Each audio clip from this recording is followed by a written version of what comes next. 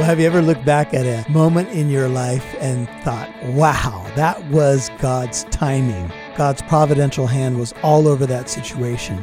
Well, Esther chapter 6 is a chapter just like that, filled with humor, but filled with the unmistakable providence and timing of God, fighting on behalf of his people, putting all the puzzle pieces together, weaving together the tapestry.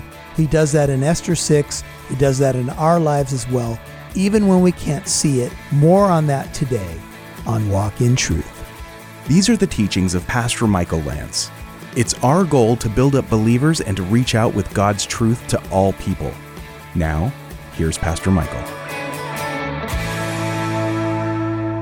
Well, when we introduced the book of Esther, if you were here for chapter 1, we had a fun night together, and we looked at the satire and the humor of the book. But since chapter 1, you may have noticed that it's gotten a little bit more serious. And the reason that it's gotten more serious is because Haman has been introduced, and he's hatched his evil plan to annihilate the Jewish people. And so there's been this looming threat. There's been this hatred from Haman to Mordecai. There's been this edict that's now been given the signet ring of the king that all Jews in every province are to be killed. It's just a matter of time. The clock is ticking. And so the story has grown kind of dark. And even with all of the foibles of the king and the weaknesses that we can see in the leadership of the Persian Empire, still there is a dark threat. And it is ever looming in the story. But light is about to break through in the story. And the turning point of the book of Esther is chapter 6, where Esther has, she's stepped forward, but we still don't know how the story is going to end. And she has stepped forward, and God is working. God's been working the whole time. In fact, God is at the forefront of chapter 6. Esther is not even mentioned in the chapter. She is nowhere really to be found in the chapter. And even Mordecai is a passive participant in the chapter.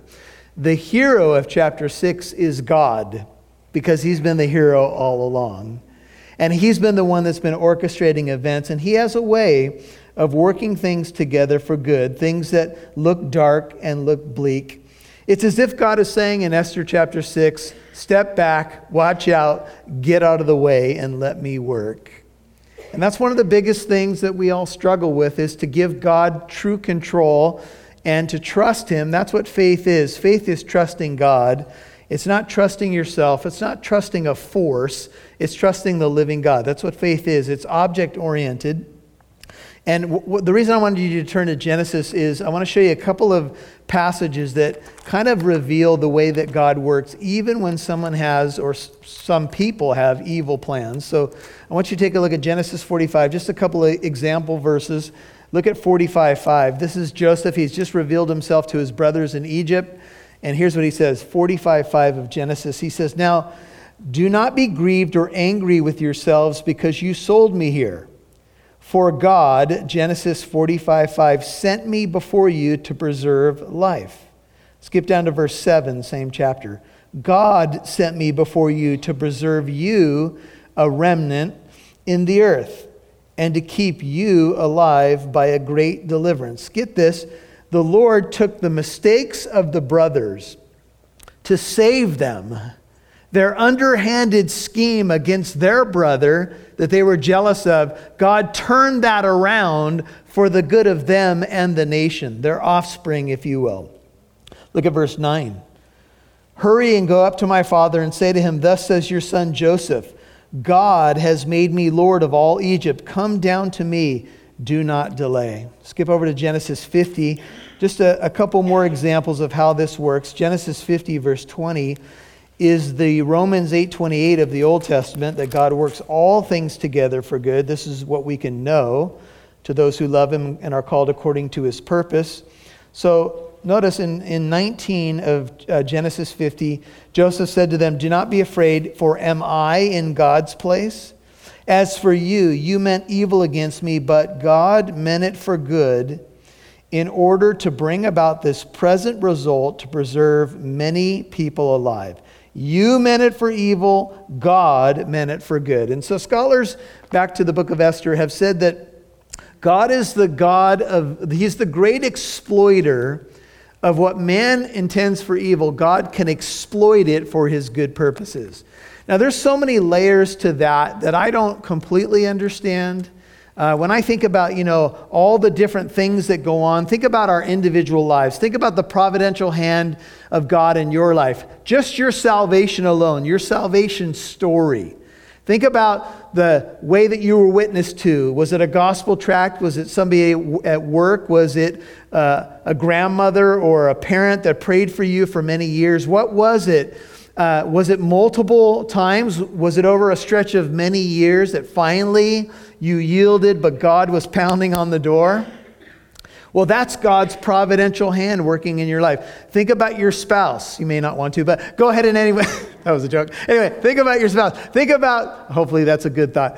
Think about how you met one another. Think about, I often just ponder meeting Brenda the way that I did and how we both ended up in a certain city.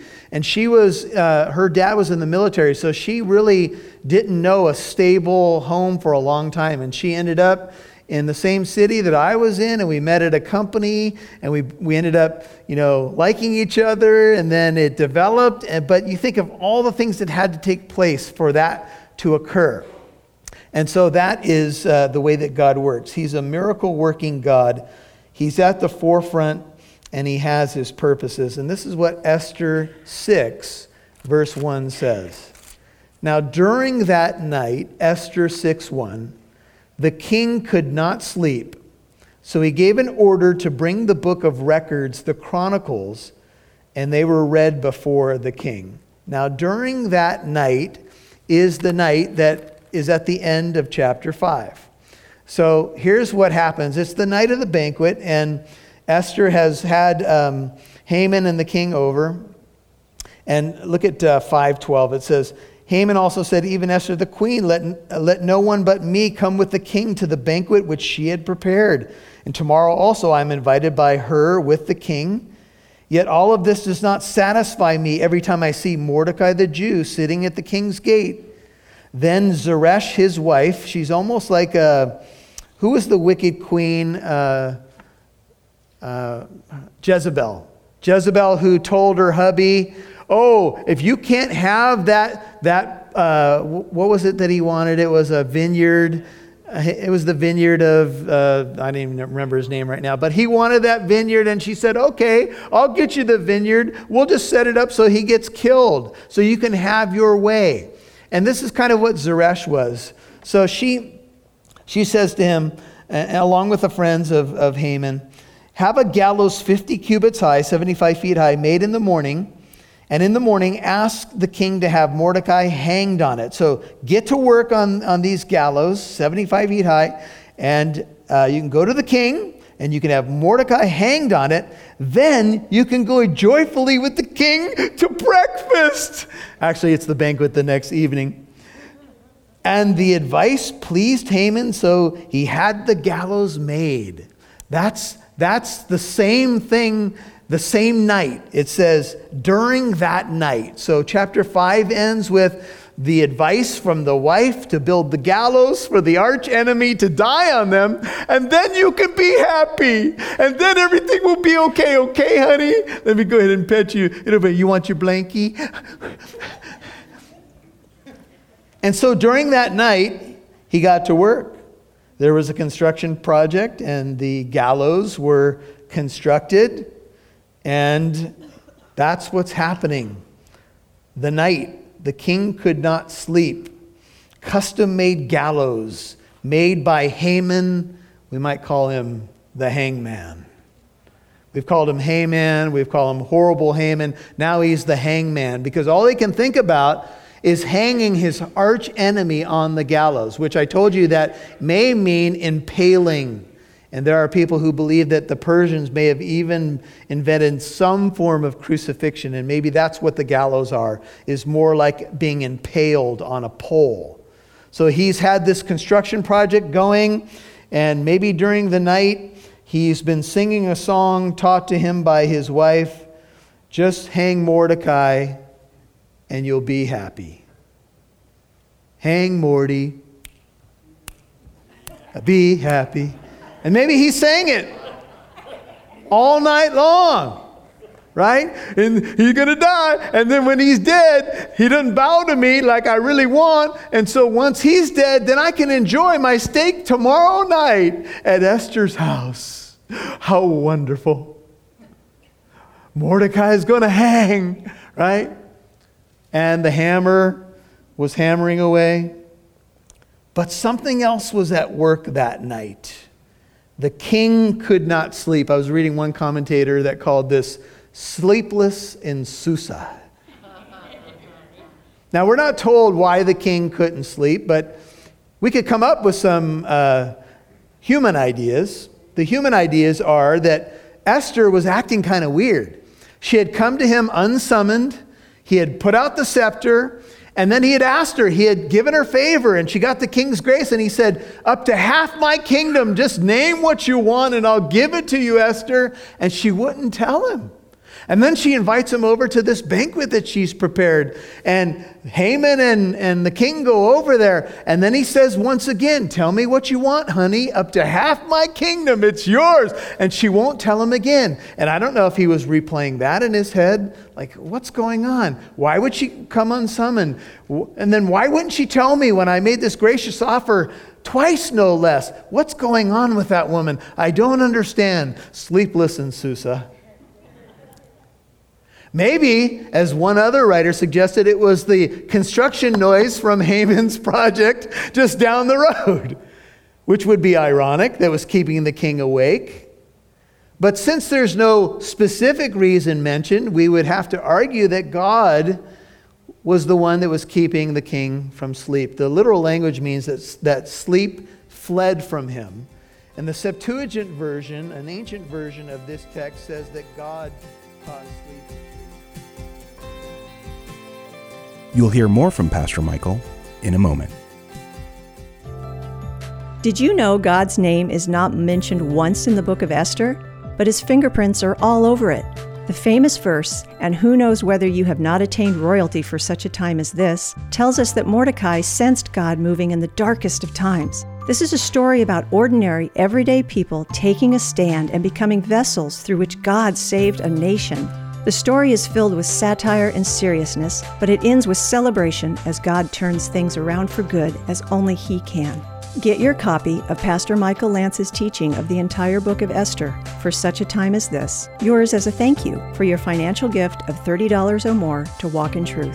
Visit walkintruth.com today. That's walkintruth.com. Today, it's very important to know what you believe and why you believe it.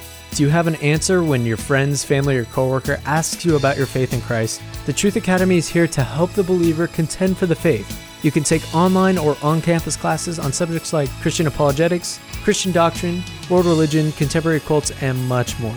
Enrollment for the spring quarter is open now until April 12th. Visit thetruthacademy.com today to register.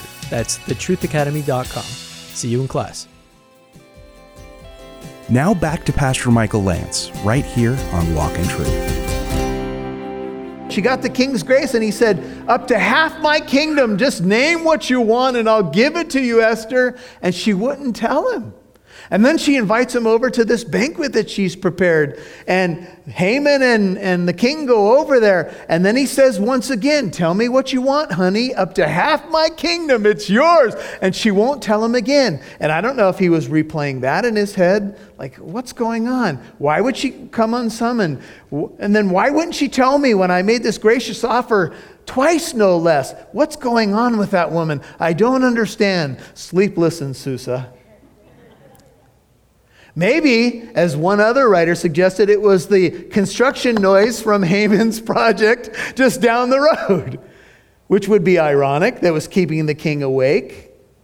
But since there's no specific reason mentioned, we would have to argue that God was the one that was keeping the king from sleep. The literal language means that sleep fled from him. And the Septuagint version, an ancient version of this text, says that God caused sleep to flee from him. And I think that God can and does do that at times. Sometimes we just can't sleep. Sometimes it's a very human reason, like we're rotating things in our brain, replaying events from the day, concerns we have, worries about people, whatever it may be. But sometimes sleep may flee from us because God has something to say to us. And maybe something we didn't see during the day, He wants us to see in the night. And oftentimes when maybe if you're woken up and it's not easy for you to go back to sleep, maybe that's a time to pray and say, Lord, what would you have me to pray right now? What are you wanting to show me right now? The king could not sleep, so he gave an order to bring the book of records, the chronicles of the kings of Persia, and they were read before the king. The chronicles of the kings of Persia were official Persian records of the king's activities and actions. And they were documented much like we would document meeting minutes for a business or some sort of organization. So that's basically what it was. It was documentation of events and how the kingdom or the court responded to those events. And it would be similar to reading like the health care bill that came down the pike some years ago with however many pages it was. And then we found out that nobody who was commenting on it actually read it.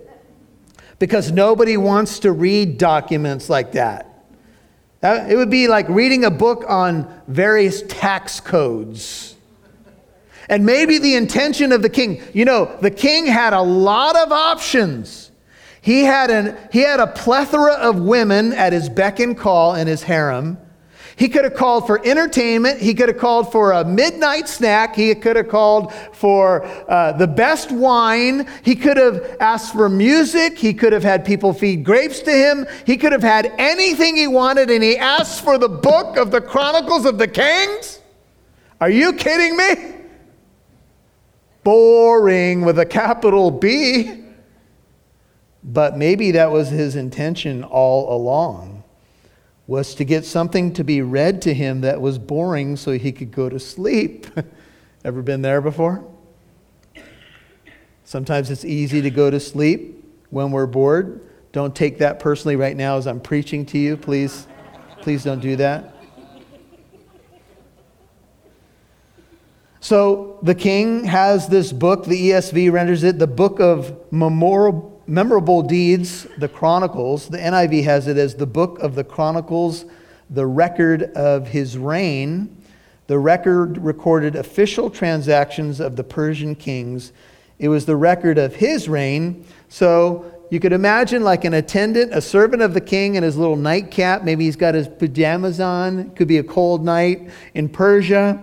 And he gets out this big book with these records, and the king's, in his bed, and the king says to the attendant, read me a story.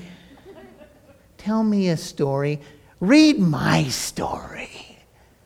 And so, okay, king, page 1, on such and such a date, you went out of the royal residence, and you went off over here, and you got an ice cream cone. And then you moved. No, they wouldn't do stuff like that. But it had to be official business where the king was doing something. And so the king is listening. He's in his bed. He's got his blankie and maybe his bottle. Put me to sleep. Read me the record of my life. It would be like going over to somebody's house and they play home movies. Have you ever had that happen before? We all enjoy our home movies, right? Our videos when our kids were growing up. But other people, if you don't know this will be an insight that you need to take home with you. Other people do not enjoy your home movies. Oh, look at him when he was 2 and he saw the bird fly over the... No. You may look over at your friends and see this. Now, the record apparently went back multiple years. In fact, scholars believe that the record that the king is going to come across is about 4 to 5 years old. And this will ring a bell for those of you who have been studying this. And it was found written, so this attendant's reading the record, what Mordecai had reported concerning Bigthana and Teresh, 2 of the king's eunuchs who were doorkeepers, that they had sought to lay hands on King Ahasuerus. Now, you can write down chapter 2, verse 21, but basically the attendant's reading the record out loud, and he comes to the place in the official record that revealed that Mordecai had revealed an assassination plot against the king. And all of a sudden, the king kind of woke up. It caught his interest, and maybe he propped up from the bed. And the record of this exposing of this coup, if you will, against the king was revealed. And the king said, "What honor or dignity has been bestowed on Mordecai for this?" Then the king's servants who attended him said, "Nothing has been done for him. Nothing." Now, we can imagine the king kind of springing out of the bed. What do you mean, nothing? As you study a little bit about Persian kings, it was their delight to honor people for serving them and protecting them. In fact, it bode well for their own life. If you took care of your people, then they would take care of you, kind of thing. But there was a glaring oversight, and it had happened 4 to 5 years before, that when Mordecai revealed the plot, even risking his own life, nothing was done for him. Nothing. Zero. And the king was like, "This is unacceptable. This is not how we run the Persian Empire." And isn't it interesting that this is the time that this comes out? Mordecai had never been rewarded for something that happened, let's say, 5 years before. Something that was big and major in the kingdom. And I mentioned when we were in that chapter that sometimes we get overlooked in life. Maybe we didn't get rewarded for something, and Mordecai just decided to put it aside. He decided to forget about it. But do you think he was hurt? He was human. Do you think he was like, wow, they will acknowledge and give accolades to other people, but they didn't acknowledge me for this. And as time went by, I think he just put it to the side. But in God's providential hand, just at this moment when the king can't sleep, the record comes forth. Now think with me. That very night, what's Haman been up to?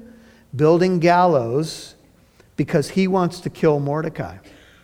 And his plan is to get this done, show up at the king's residence, and ask for Mordecai to be killed. Well, during the night, something that Mordecai did to help the king is revealed.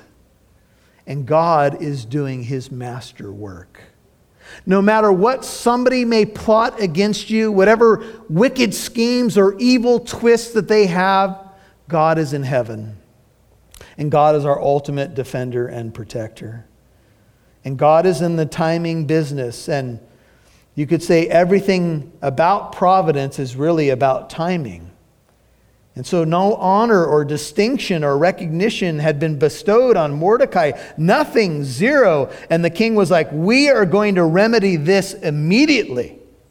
So the king asks, we can imagine that this is the wee hours of the morning now. You know, the king couldn't sleep. Maybe the record was read to him for a while. Maybe he was beginning to doze a little bit. And then the Mordecai thing was mentioned. I don't know, but it's probably the wee hours of the morning. So it's very, very early is what I would conclude. And the king wants to remedy this problem. And he doesn't seem to do anything without talking to his advisors. Have you noticed? He doesn't seem to be the sharpest king, the brightest bulb. Maybe he was about as sharp as a basketball. I don't know. But here's this king. And so he says, well, who's around? Who's in the court? Now Haman had just entered the outer court of the king's palace. He was still singing his song, right? Hang Morty. I'll be happy. And he's into the court. And, whistling, and he's ready. He's going to go to the king now. And he had just entered the outer court. Talk about timing of the king's palace. He had stood where Esther had stood a chapter before. And she was getting courage to go to the king unsummoned. And he was going to go to the king, middle of 4, in order to speak to the king about hanging Mordecai on the gallows, which he had prepared for him. So he was ready. He was going to go to the king. He was going to put this before him and get this done. And the king was looking for someone to talk to about what he had just heard that night as well. Well, Haman just had entered the outer court of the king's palace in order to speak to the king. Perfect timing. Well, Haman might think his presence is perfect. His timing is perfect. The early bird gets the worm, but he's going to become the worm. What happens next will be a big blow to both his ego and career, and will point to his ultimate downfall as the Lord continues to turn things around for his good will. Well, remember, if you've tuned in halfway through today's teaching, please feel free to listen to it again on our website. Modern technology and all that is happening in our world affords us the opportunity to catch up or hear the rest of a teaching, and it's all there for you at walkintruth.com. You can listen to today's teaching, previous ones as well. There's even teaching in other books of the Bible. If you missed the first 5 chapters of Esther and you want to catch up or, focus in on one of those chapters for a Bible study, you can do all of the above anytime at walkintruth.com. Okay, well, I'll talk to you tomorrow as we dive into part 2 of the teaching in Esther chapter 6 called A Divine Backfire. Until then, may God richly bless you. Catch you then. Thanks for listening to Walk in Truth, encouraging you to reach out with God's truth to all people.